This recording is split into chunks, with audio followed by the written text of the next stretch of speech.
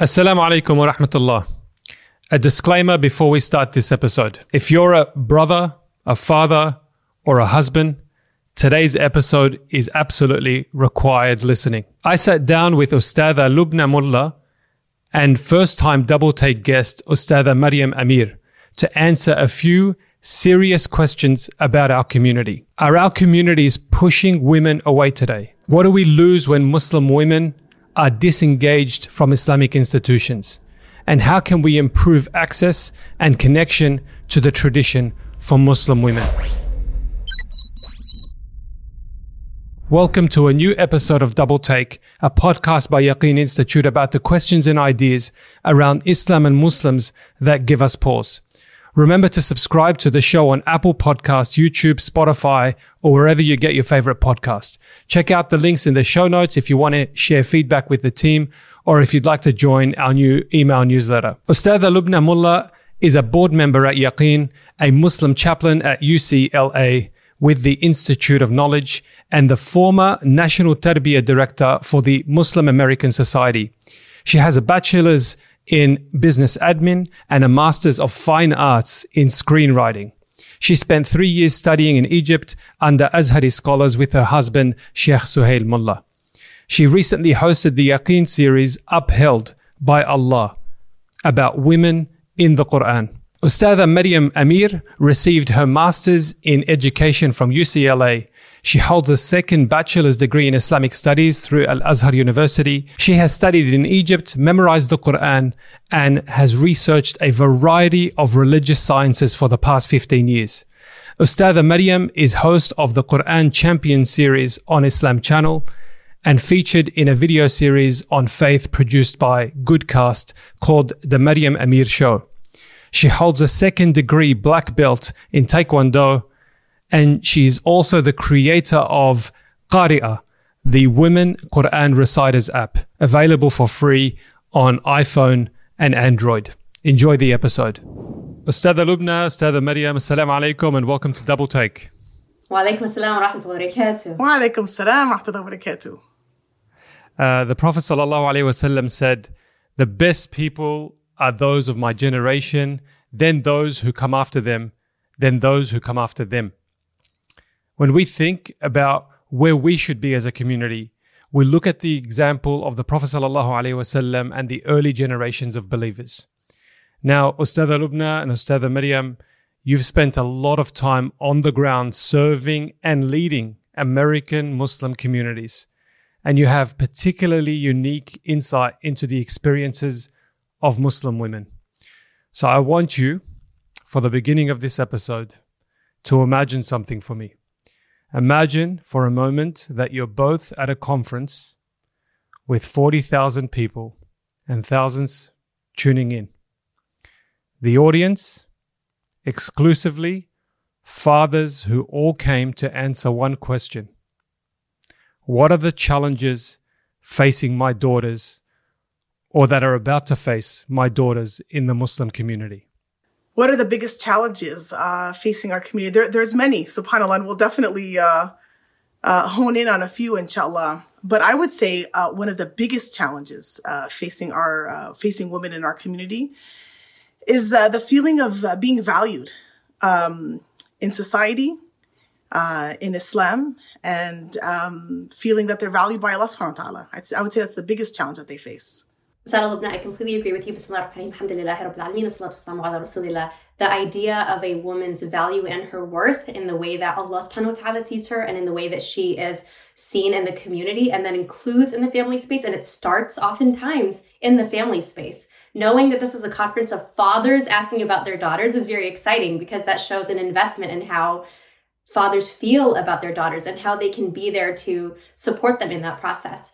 Realistically, that's not the case in a lot of families, unfortunately. Many women who speak with me, and I'm sure Ustadha Lubna as well, one of the reasons why they struggle is because when they have been a survivor of, for example, assault, or they have gone through doubts in faith, or they have walked into a masjid space and been told there is no space for a woman, that they don't have the support of their fathers or their communities to navigate what that means for their faith as a woman, particularly in the West, who has access to so many different spaces, but not her religious space? Or if she does have access, what does that access actually look like? How is she made to feel in the masjid when she walks in? Or how does she feel when she has a question and she doesn't know where to go with that question? And of course, Muslim women struggle with issues that women in general struggle with in a particular society. They're not separate from those stats. So when it comes to all of the types of struggles that women face when it comes to access in general, not just in the Muslim space, but at the same time, finding it outside of the Muslim space, it really impacts the way a woman can see her faith. You mentioned them feeling valued. What does that mean? How does that manifest itself in the day-to-day lives of Muslim communities? I'd like to answer that by sharing an anecdote of an ustada who was speaking with me about when she was going to give a lecture in a masjid. The imam and her were going to give lectures to middle school and high school girls and boys. And the imam sat at the very front of the masjid, and he did not allow for the ustada to sit in the front, and instead said that she and the girls should sit in a separate room. This ustada is a grandmother. She has multiple grandchildren, mashallah. And when she's sitting in this room, listening to the imam speak about Quran and Salah and things related to spirituality, he ends his lecture to these middle and high school boys by saying, and to girls, and he ends by saying, and women, don't forget, women are the majority of hellfire. And that's it. That's the end of his lecture. Now, this grandmother, who's an ustada, is sitting and wondering how she's going to address the middle and high school girls who are surprised by that statement, who are looking at her confused at what the implications of that is supposed to mean, while the imam tells the boys to stand up and walk to another room, even though they're already in separate rooms.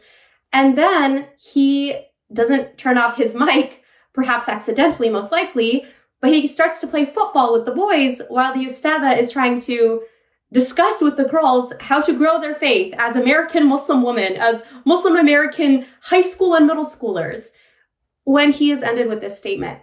Now, I want to share this anecdote for a number of reasons. The first being that we have amazing imams in our communities. So simply one example of an imam who used a hadith in a way that was completely inappropriate and is not reflective of the context of the hadith or the commentary of the hadith itself does not imply that we have imams who are not incredibly invested in their communities and women in our communities.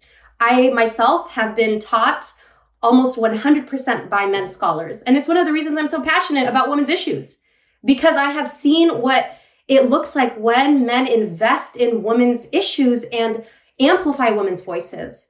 So when we're talking about this particular imam, he's not necessarily a reflection of all imams, but we can look at the example of how an imam who chooses to make a decision like this impacts the way women experience Islam in the Muslim community, and then from such a young age. And then how would that impact their idea of worth? I have been asked by women who are in their 30s if Allah sees women somewhere between the status of an animal and a man. Like, she's not quite the level of a man, but she's not exactly as, it's not exactly an animal. So is she somewhere in between? I have been asked by women constantly. And when I say constantly, this is like weekly, on a weekly basis. In the hundreds, women have asked me, why does Allah hate women? Or why am I worthy of Allah answering my dua when I'm a woman and He doesn't love women? And I wish I could say that this is maybe one or two women in their particular community who don't have access to a masjid, who've never met people of knowledge, who don't have any sort of resources. But the reality is that these questions come from all over the United States, all over the West, Muslim women in the West, in Australia, in the UK, in Sweden, in Canada, and in Muslim majority countries as well. And so this is not simply one person who's had one negative experience and therefore assumes that Islam does not support women. Rather, I've been contacted by women who have left Islam, and afterwards they're willing to talk to me about it. And they say they just could no longer live with hating themselves anymore simply because They were born woman and they had no choice to be born but a woman. When we have these emotions constantly coming up by so many women, and of course not all women experience these experiences. So many women have an amazing experience when they walk into a masjid space, an institution, an organization, and they feel cherished and loved, and they see how Islam honors and nurtures that growth as a woman specifically. But when we have so many of these stories, it's telling us something else.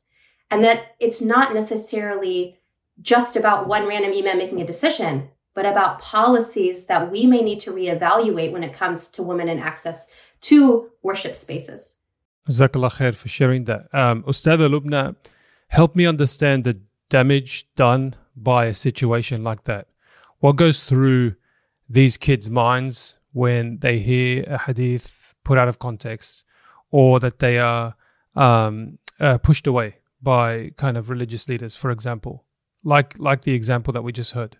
What happens to those young people? The furthest extreme is leaving Islam completely. But even before that, it's, having a negative experience in the masjid, and not coming back for 10 years. It's, withstanding something that's abusive, whether it's within the home or within the community, because maybe that's what I'm supposed to do. Maybe because I'm not as worthy, I should just take on this injustice and I should just be patient.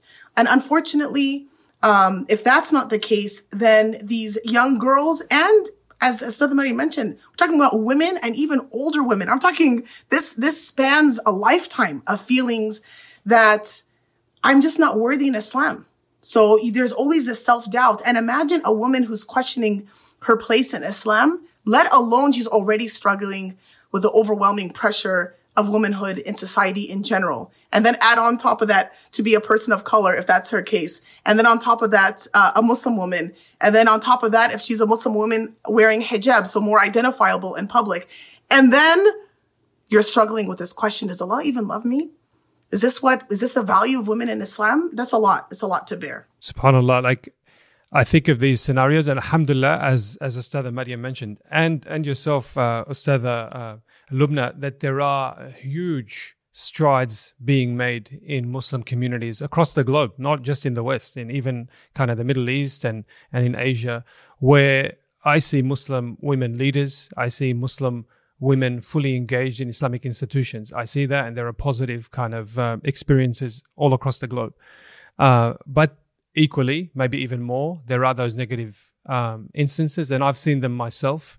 I've seen even during the heights of COVID, when the doors were open to the masajid, only a select few men were able to experience Taraweeh. The women were staying at home. And so, a lot of women around me ask me the same question, why am I pushed away from my local mosque? How did we get here is my question. Who's to blame? SubhanAllah, I think just, generally speaking, we've moved away from as-sunnah. We've moved away from the prophetic model. And as time goes on, there's always going to be periods where we forget our tradition, we forget certain aspects of our tradition, we move away from it, and there's always going to have to be renewal in all aspects of Islam, right? Not just in terms of women and their value in Islam. So moving away from the tradition, and as some people, especially in the West, as we try to represent Islam publicly, we definitely try to build our institutions. Not everyone necessarily who's involved in propagating Islam in the institutions are learned. And when that happens and they come up and they give a khutbah, or they are, putting policies in place that define what a message will look like or what programming will look like. And if they're not necessarily educated in Islam or have the proper background, due to their gaps in knowledge, they can unknowingly further propagate some of these misunderstandings and put bad practices in place. Or at the very least, they're not putting the best practices in place. And so that's my take on how we got here. Ustadha Lubna, I completely agree with you that we have wonderful individuals who are invested, but maybe not trained. And I think that's part of our gap, that sometimes we even have people of knowledge who are trained in fiqh, but they're not trained in therapy. And someone who comes needs the support of therapy to be able to process what they're going through from a religious perspective, even because it's not about the fiqh of the issue. It's about the self-worth and the understanding of what that means in our relationship to Allah subhanahu wa ta'ala. But also talking historically, there are so many political reasons why we are where we are at this time as an ummah and particular aspects of our ummah. And also going back to when scholarship was flourishing, when there were women scholars who were teaching some of the greatest scholars that we know who are men, Imam Malik, Imam Ahmed, Imam Shafi'i, Ibn Taymiyyah, Ibn Hajar, all of them, and so many more were taught by women scholars.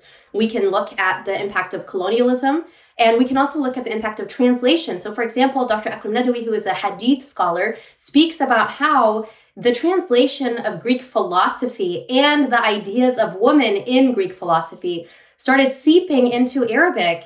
Not seeping into Arabic, it was translated into Arabic, and they started seeping into the idea of Islamic scholarship. And so when those scholars who ascribed to this idea of Greek philosophy then became the rulers, and in this concept of Greek philosophy at the time, there was an understanding that women should not be educated. They questioned whether or not women are the same in receiving an education.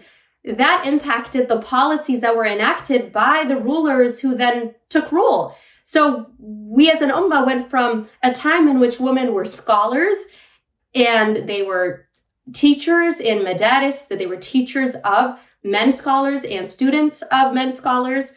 And we went to a time where within less than a generation, women were no longer able to go to school.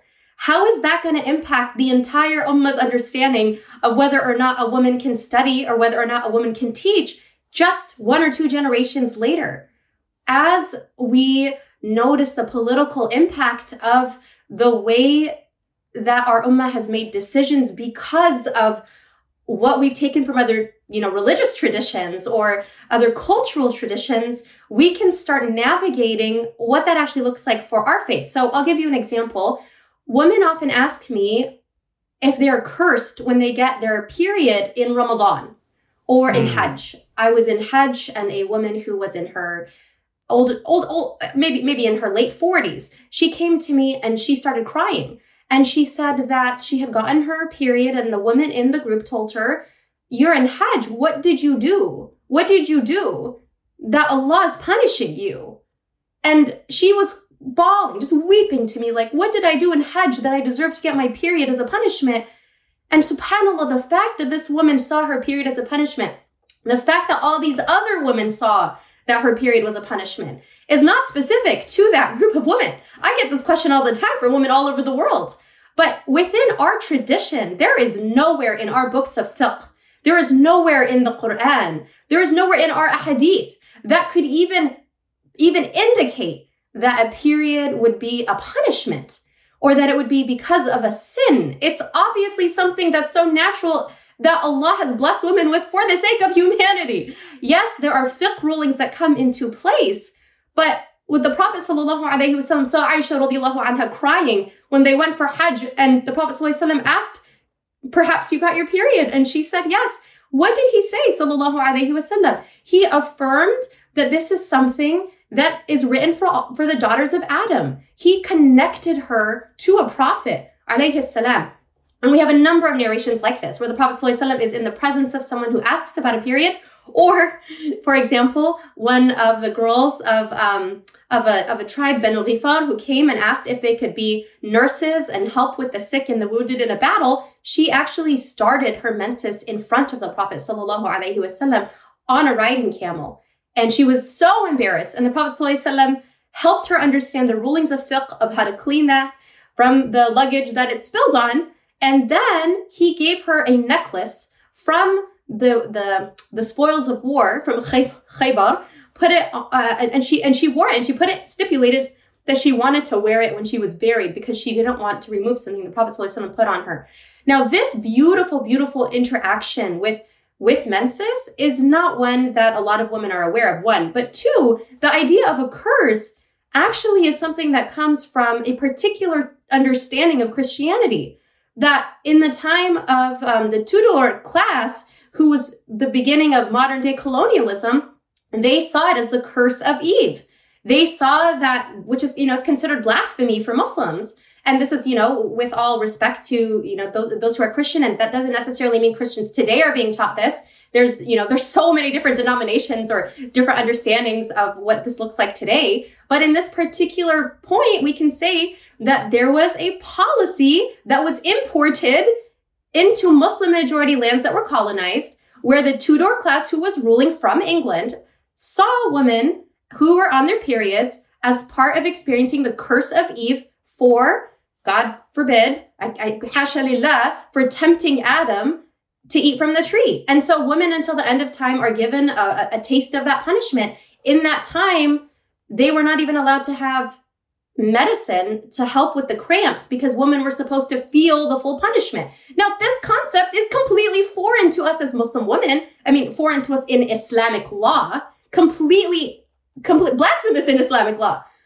But why do so many women have that idea? How does colonialism impact the way Muslim women see ourselves when sometimes those messages are being passed on by Muslim families or communities, or the ways that sometimes masajid, the infrastructure, the architecture of masajid are actually created, including when it comes to women in this space? So what I'm hearing, Ustadha Maryam, Ustadha Lubna, is that there are specific issues facing Muslim women in the West and across the globe that at its worst are leading Muslim women to potentially leave Islam or at least doubt their faith and even have negative thoughts of Allah subhanahu wa ta'ala. And if I'm to summarize some of those issues or what's leading to some of those issues, it's three things. And correct me if I've misinterpreted what you're both saying. One is that there's a lack of access to religious institutions, and that Muslim women in certain circles are not as welcome as Muslim men. That's number one. Number two, that there's a hadith specifically about women, like women being the majority in hellfire, for example, that they're taken out of context, they're not given their proper context, and they're not explained properly. And then number three, I guess, linked to number two, is the misinterpretation of our religion. And so we might take something and actually completely warp it. That's from lack of training, lack of understanding, lack of scholarship. Have I summarized that correctly? Yes, absolutely. Sure. So then I want to hone in on the masjid and institutions within the masjid. Muslim men, it's an obligation for us to pray Jum'ah in the mosque. It's not the same for Muslim women. I grew up hearing over and over that the best prayer for a woman is at home and in the quietest part of the home, for that matter. And so I can see how Muslim women are not frequenting the masjid or not playing big roles in Muslim institutions because of that insinuation that women should be at home. And frankly, maybe call it culture, maybe call it my kind of the way I was taught Islam. That's what I was taught, that men are kind of, foreign ministers, women are interior ministers in the home. وَكُلُّمْ فِي فَلَكٍ يَسْبَحُونَ, and everyone has their role, and men are in the public and women are at home. Help me kind of understand how that dynamic interacts with what you're saying and the challenges that Muslim women are facing. Okay, so I will just answer it to begin with, inshallah. That hadith that you just mentioned is a perfect example, generally speaking, of taking something, subhanAllah, that was supposed to make things easier for women. That, yes, of course, Jum'ah is obligatory for men and not obligatory for women. So that is, alhamdulillah, that's an ease for women if they have, whether it's young children or whether they're, expecting and it's difficult for them to come to the masjid, or they're on their menses, or whatever the situation may be, or, taking care of elders, whatever the situation may be. That is, alhamdulillah, Allah subhanahu wa ta'ala, out of his mercy, has made it not obligatory for women. But that being said, subhanAllah, that's where I think things get mixed together. That does not mean now that women should not be attending the masjid, that they should not be coming and benefiting from the congregation, whether it's on Friday prayer or throughout the course of the week with all the programmings and all the different salawat. That particular hadith, again, was for those women that they wanted to be in the masjid and they weren't able to for whatever reason, some of the reasons that I had just mentioned. And during Tarawih, for example, and Allah subhanahu wa ta'ala or Prophet Muhammad sallallahu alaihi wasallam is guiding them and telling them that their prayer is just as good. It is that they could even be getting more reward because they're taking care of whatever they need to be taking care of. So that is important, that we don't take those two concepts and mix them together and just say, you know what, we don't need women's spaces. We don't need to make them as beautiful or as plentiful. And we don't need to include them not only in the masjid space, but also in the institutional space, which is extremely important in gaining the women's voice and perspective in all of our institutions. And that way we can serve the Muslim Ummah in a much better capacity because we're getting both perspectives. Also, to add to that, what you mentioned, Brother Muhammad, is a discussion in fiqh. It is a majority opinion that it is better for a woman to pray in her home than to pray in the masjid, as long as they are not barred from going to the masjid. And Asad al-Lubna mentioned so many beautiful aspects of some of the reasonings why a woman may not be able to make every prayer, and the awareness of that in Islam and the honoring of her being able to navigate what her reality looks like with particular responsibilities that make going to the masjid very difficult for her. And at the same time, there is also a minority opinion, Ibn Hazm's opinion, which discusses a woman praying in the masjid being more rewarded than for her to pray at home. And Ibn Hazm and the scholars who follow this opinion look at the narrations which speak on the woman's prayer being better in her home and the context for that. You mentioned actually, perhaps you didn't mention the exact hadith, but one of the statements you made was the second part of a hadith that was actually an addition, not specifically going back to the Prophet sallallahu alaihi wasallam. And so we have Ibn Hazm talking about, and the scholars who follow the minority opinion, who make up the minority opinion, speaking about how these ahadith sometimes were for a particular context, or there's a discrepancy in the authenticity of their narration. For example, the hadith of Humayd, which is often the most famous one known for a woman's prayer being better in her home. Dr. Jasser Auda, who's a contemporary scholar, speaks about this being for a family reason pertaining to her marriage and trying to protect her marriage.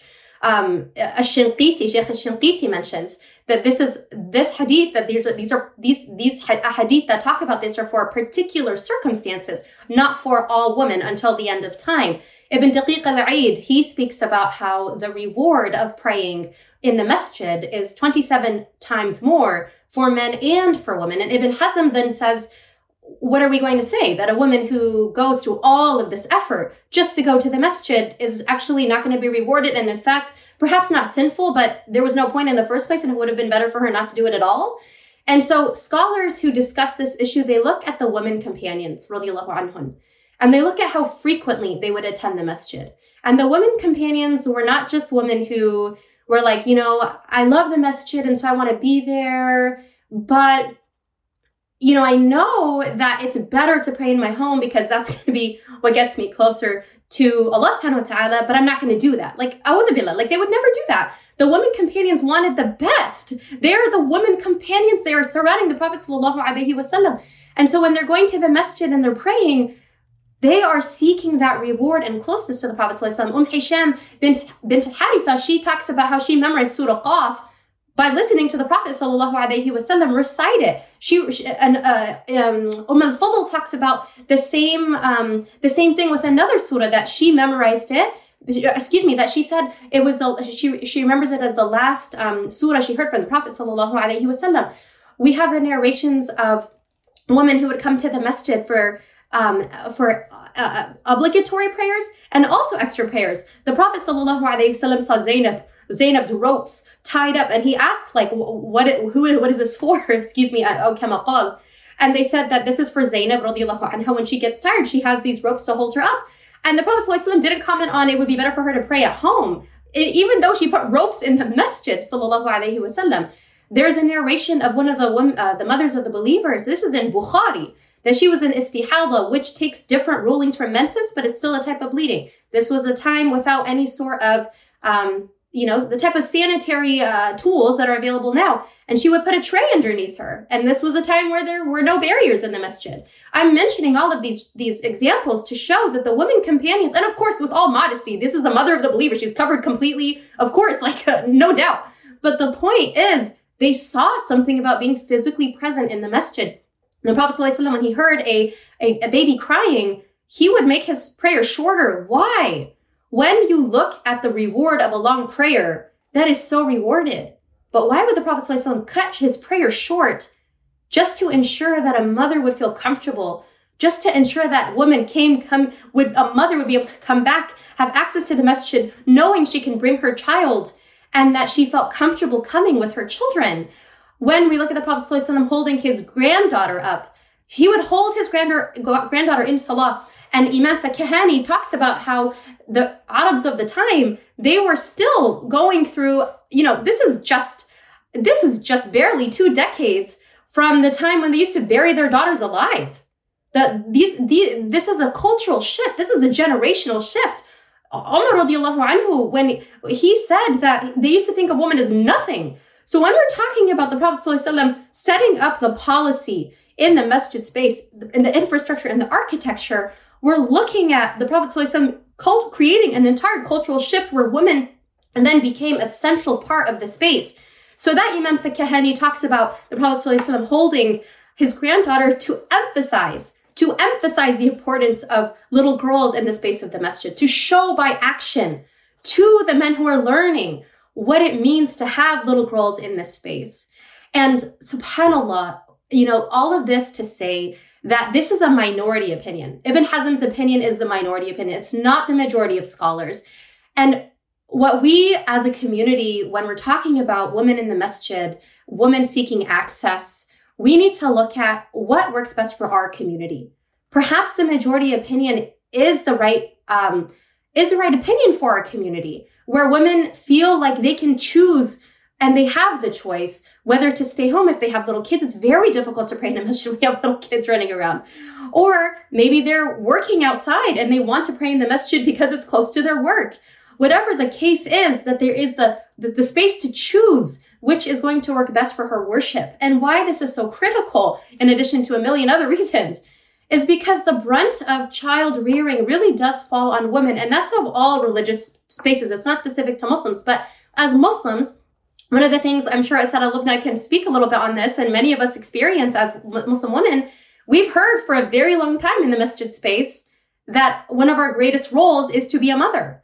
And many women will never be mothers. Many women struggle with infertility. Many women are going through a lot of reasons why they cannot or do not enter that space of motherhood. But at the same time as us saying that women are, the most important role for women is motherhood, which is so important and so beautiful and also such a struggle for so many women. At the same time, we're not giving her the access required for her to be able to help those children love Islam. There's a recent study by Iman Abdul Hadi, and she talks about 50% of women leave the Muslim community, American Muslim women. 50% of American Muslim women leave the community. 50%. That means if we're talking about our concern, Islam in the West in 3 generations, if a mother right now doesn't feel comfortable in the masjid or doesn't feel she has access to the masjid, I've had people tell me that they want to go into a masjid space and it's an empty space. It's completely empty. There's no one there. It's at a time that's not a particular prayer time. She just wants to go pray. And there's been a guard standing in the front saying, you cannot enter. This space is only for men. This is in the UK. It's not in like a place there's not enough space. There's not enough tools. There's not enough resources. Another woman said that she was told to pray outside. She walked to the church down the street and she prayed in the church. These sound shocking to some and unnecessary to some. But for a woman who wants to ensure that she is firm on her salah, and as a community for us to want to ensure that Islam is passed down to the future generations, should we not take all of these anecdotes seriously, look at the research that's being put out about them, and reconsider what our role needs to be when it comes to access and policies surrounding women and accessibility? I think there is a sincere intention from Muslim communities to engage Muslim women. I do see it. I see it around me here, even in Australia, but I see it across the globe. As I said, in the West, Middle East, in various other places, I do see that. I would say the skepticism or the challenge in some people's mind is, where does this stop? Or like, how far does this go, rather? If we're advocating for Muslim women to be part of, all the Muslim institutions and in the masjid, is this kind of like feminism rearing its head in secret?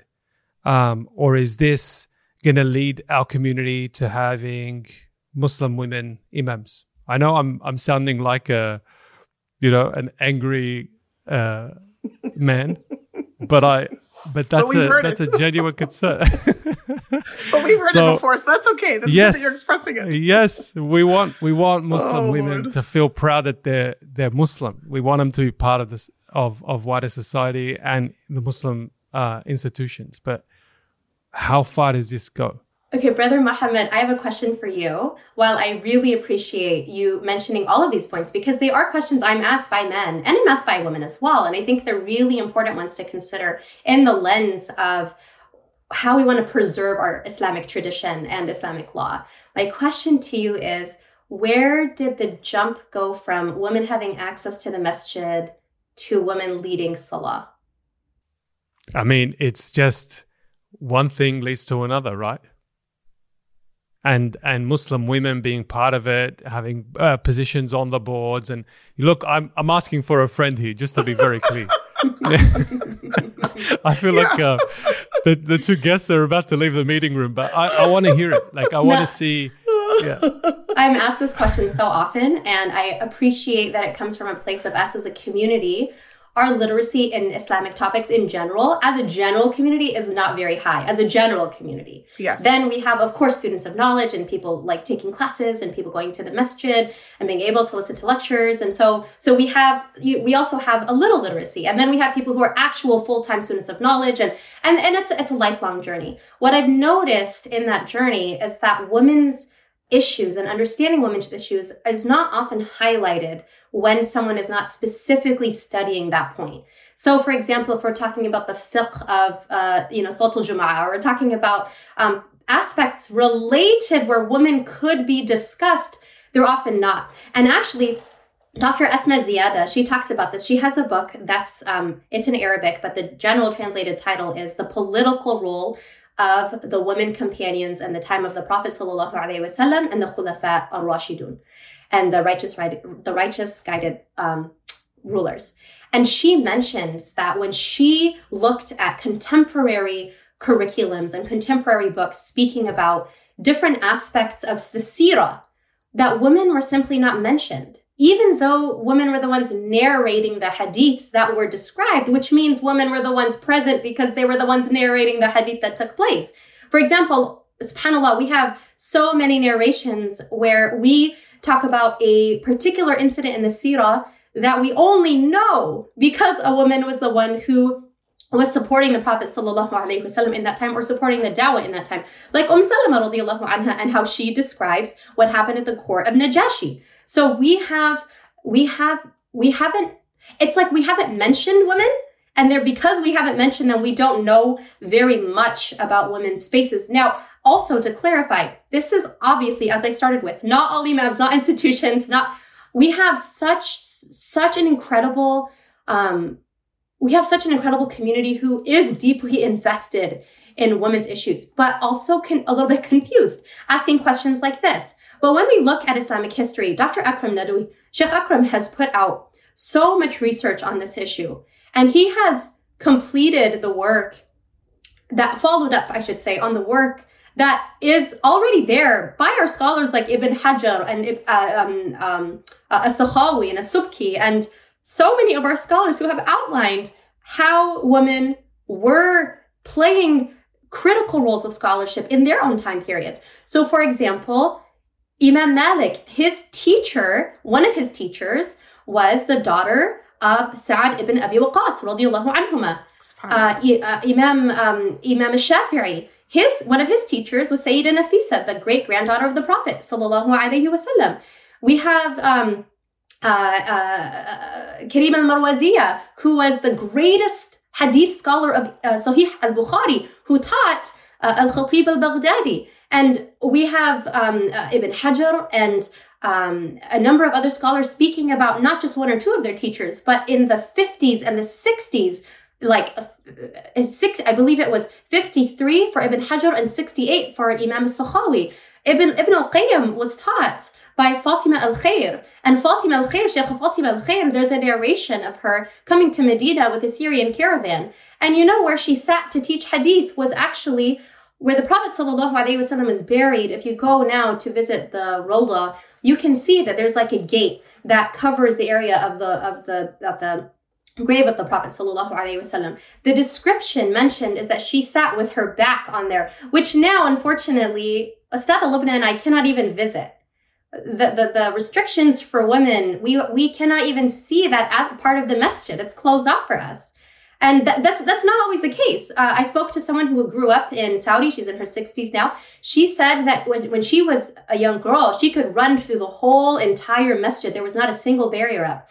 And so even when we talk about what that looks like, and this is not a discussion of barriers versus non-barriers, when alhamdulillah, both are amazing and both are wonderful, and depending on the community and what is needed. But the point simply is that this sheikha was teaching from this spot, and a woman today would not even know what that spot looked like simply because of whatever reason. That's not necessarily Islamic law. It's simply the practice right now.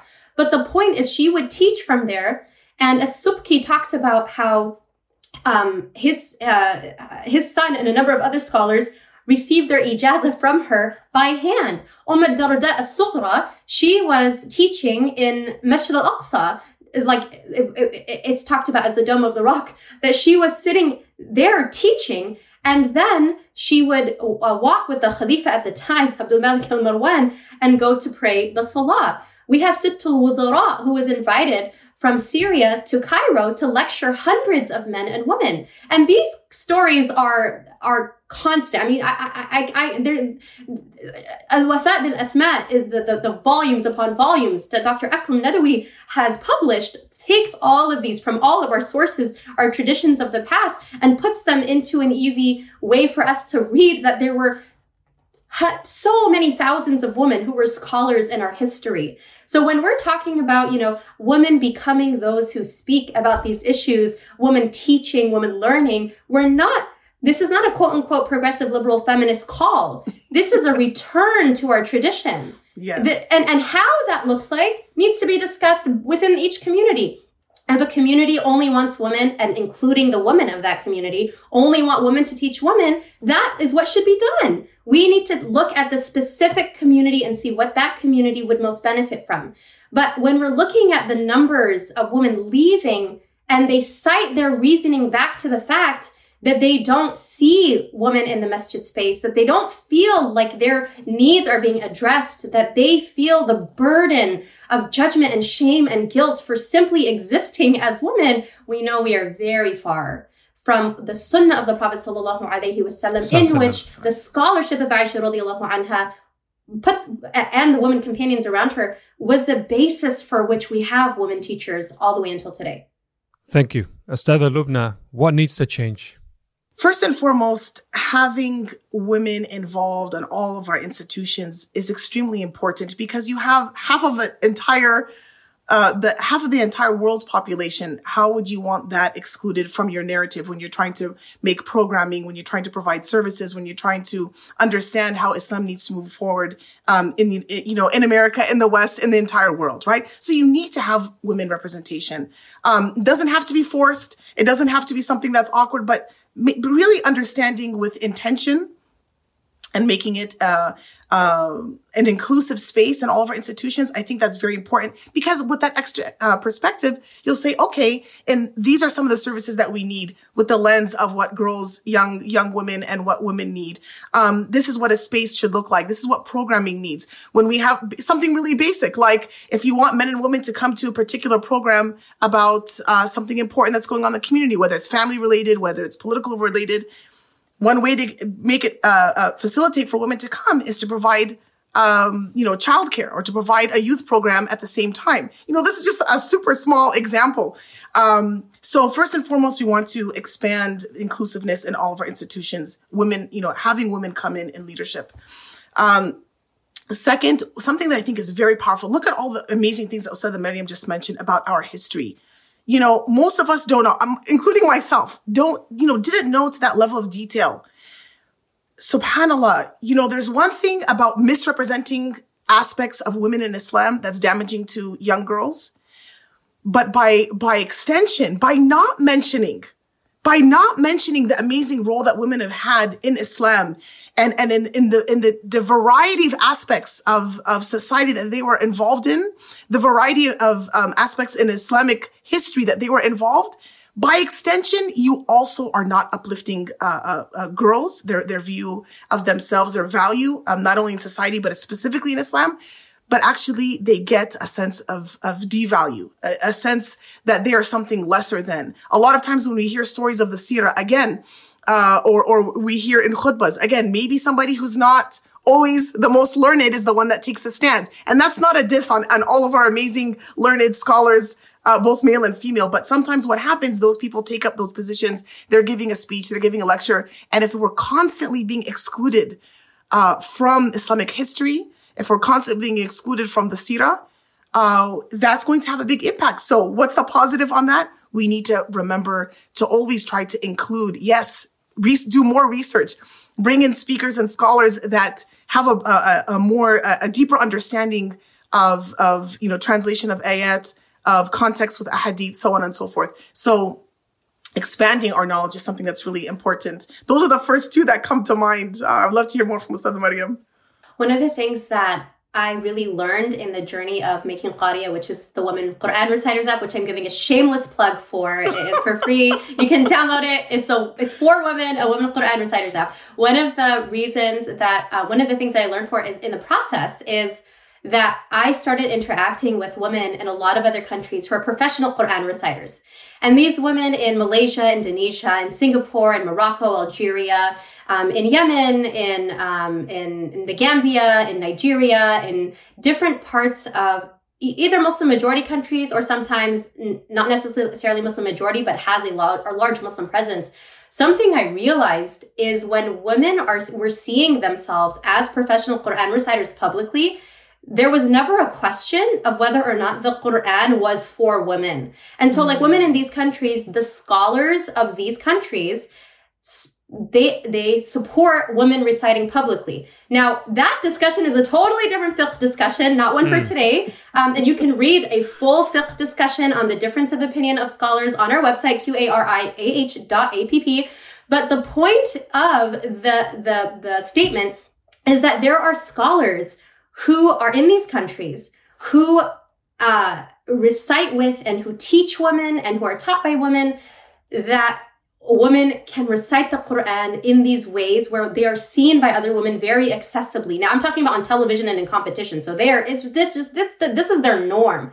Now, when I'm speaking with women here, when I'm speaking with little girls, and they're asking, why can't women be Quran reciters? Or telling me as a 50-year-old grandmother that she drove 4 hours away from another city because she heard from one of her friends who attended the event in the city that I had been in the night previously in the UK, that for the first time in her entire life, she heard a woman reciting the Quran, so she should go to the event. And as a 50-year-old grandmother, she came, she listened to me reciting, and she wept and said, I had no idea a woman could even recite the Quran like this. And how do I start memorizing it now? How do I start at 50? What do I do? Those stories are stories I hear constantly. So these are not just they're not two examples. These are the stories of Muslim women in the West that I hear from all the time. from their daughters who have been asking, why do we never listen to girls reciting the Quran, Mom? Like, why don't we ever hear them? And what I noticed when we created Qari'ah is those same women have come to me and told me now their little girls who are 10, who are 12 are telling them, I want to be a Qari'ah. I want to memorize the Quran and I want to recite the Quran. And for me, this shift tells me that we here, when we're able to see ourselves as women in these spaces, just for women here in the West, we could events of women reciting the Quran for women, qiyams of women praying with women, competitions of women with women. When we are able to create those alternative spaces, if we're not going to have the normative spaces that they have in these Muslim majority countries where women, this is simply their norm and it's not a big deal in any way because their scholars support it. It's what they've grown up with. Those qari'as that I've spoken with, those hafilahs, those sheikhas who I've spoken with in those other countries, when I ask them, when did they start? They all tell me, oh, when I was 3 years old and my dad would teach maqamat. Oh, when I was in elementary school and I went to school and we had the choice between home ec or Quran, and not just Quran for competition, Quran for recitation. It's not simply I'm memorizing quietly in my room and then I'm going to recite to my sheikh. This is a different form of perfection with the power of the recitation.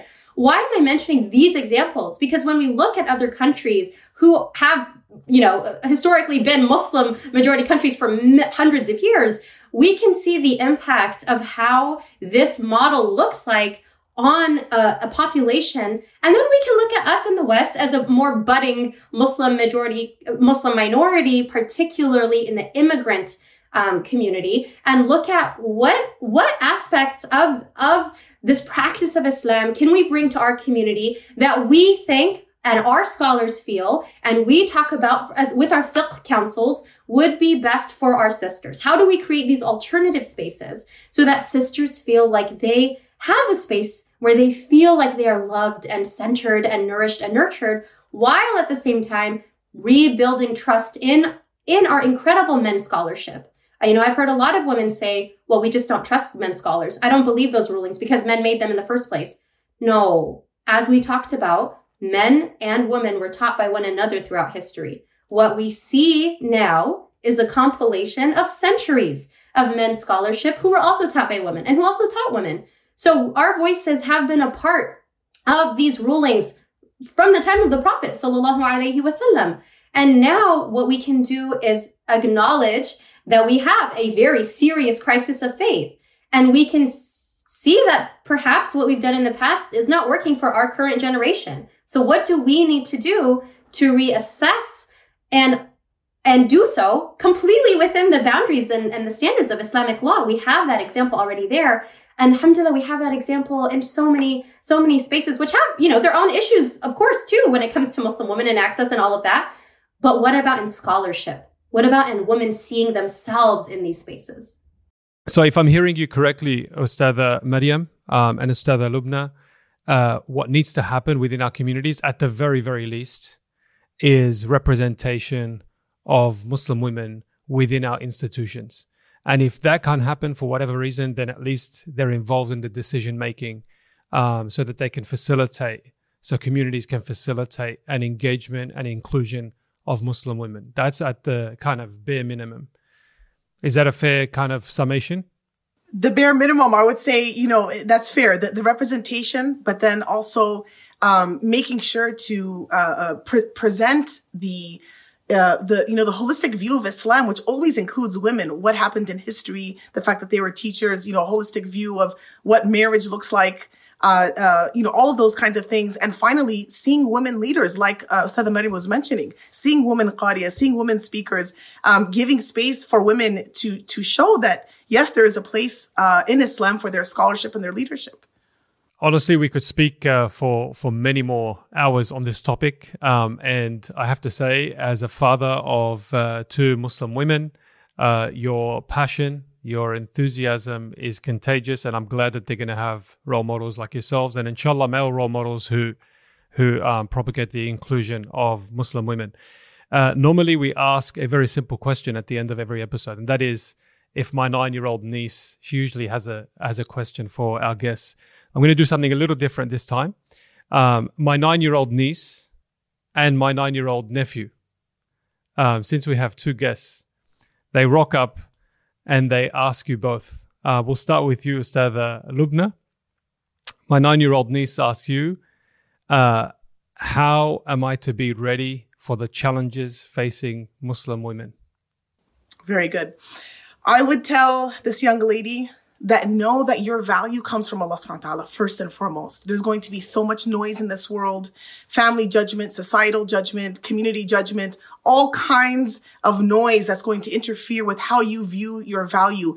And when we look to Allah subhanahu wa ta'ala and look that our value comes from Him first and foremost for both men and for women, it puts us at ease. Inna akramakum indallahi atqakum. That the most noble of you in the eyes of Allah subhanahu wa ta'ala is the one who has most taqwa, is the one that's most God conscious. So I would tell her, look to Allah subhanahu wa ta'ala as you look for guidance, and that you'll be able to push all that other noise that will cloud your way, inshallah. Jazakallah khair. And Ustadha Maryam, my nephew comes to you and says, what role do I play in helping facilitate an Islamic environment for my sister? May Allah bless you so, so much. I would love for you to ask your sisters how they feel when they go into a masjid, or maybe your cousins, or maybe your mom, and ask them what are ways that you can help the masjid being even nicer and even better for them when they go to the masjid. You're 9, so mashallah, you are starting to pray a lot, and inshallah, you're going to the masjid with your dad or your uncle or someone who is with you, and you might be seeing that the masjid looks a certain way that maybe you want to be able to help with, but you can ask for the advice of the girls in your family or the women in your family to see what specifically would help them. Because, you might come and visit me in California and it might be very different from you in Australia. So being able to ask the sisters around you, your actual sisters, what you can do to help them is so wonderful. And please make dua. Always make dua that Allah helps our ummah, that Allah protects our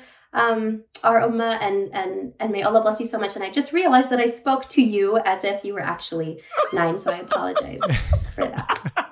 We're trying to really play the part here. I'll clip that and send it to my 9-year-old nephew. Alhamdulillah, I have enough nephews and nieces to last me a lifetime. So sometimes when I say, Jazakallah khair, Jazakallah khair. So we're going to change gears. A very different rapid fire segment now. What I'll do is ask a very quick question, expecting a very, very quick answer. Inshallah, from you both. We'll toggle between the two ustadhas. And if you like to pass, you're able to pass. You're able to hand one question over to the other guest, okay, if you're stuck, but only one. I'll start with Ustadha Maryam, because this is her first double take, first of many, inshallah. Your favorite qari, reciter of the Quran? Abdul Basit. I mean, yeah, I saw that coming. Ustadha Lubna, what's the last book you were reading? The last book I'm reading is on emotional intelligence. And Ustadha Maryam, the last book you were reading? SubhanAllah. I've been working on a manuscript, and so I'm reading like 15 books at a time. They're all in Arabic about Islamic law, so the general genre. You both lived in Egypt, so any one of you can answer this question: Fool or falafel? Fool. Falafel. We lived in Egypt together. Allahu Akbar. This is amazing. Actually, we saw each other during the time. We are true companions, She was considered our mom. May Allah bless us. Allahu Akbar, Allahu Akbar. It's an honor. MashaAllah. Ustadha Lubna, what was the most difficult episode of Upheld by Allah, the series that you just recorded? Ooh, yes. The most difficult one was the one, Asya alayhi salam. It was the first one, and I had to get out the jitters maybe for like 45 minutes, just kind of messing up and fumbling along. Ustadha but it was Maryam, truly an honor. If you could have, a pleasure. If you could have dinner with anyone in history who is not the Prophet ﷺ, who would it be? Asma bint Umais, radiyallahu anha. Why? I have to ask why. Asma bint Umays radiallahu anha, for so many reasons. She made hijrah with during the first hijrah to Abyssinia, and then she made hijrah again to Medina many years later. And there's this narration of her sitting with the daughter of Umar radiallahu anhuma and Hafsa. And Umar walks in and he doesn't recognize Asma, so he's like, "Who is this?" And then Hafsa explains who she is. And then he realizes, oh, it's Asma bint Umays. And so then Asma steps in, because they're talking to each other at this time. And she steps in, she's like yes, like that's who she is. And then Umar radiallahu anhu, he basically says something to the effect of, we got here first.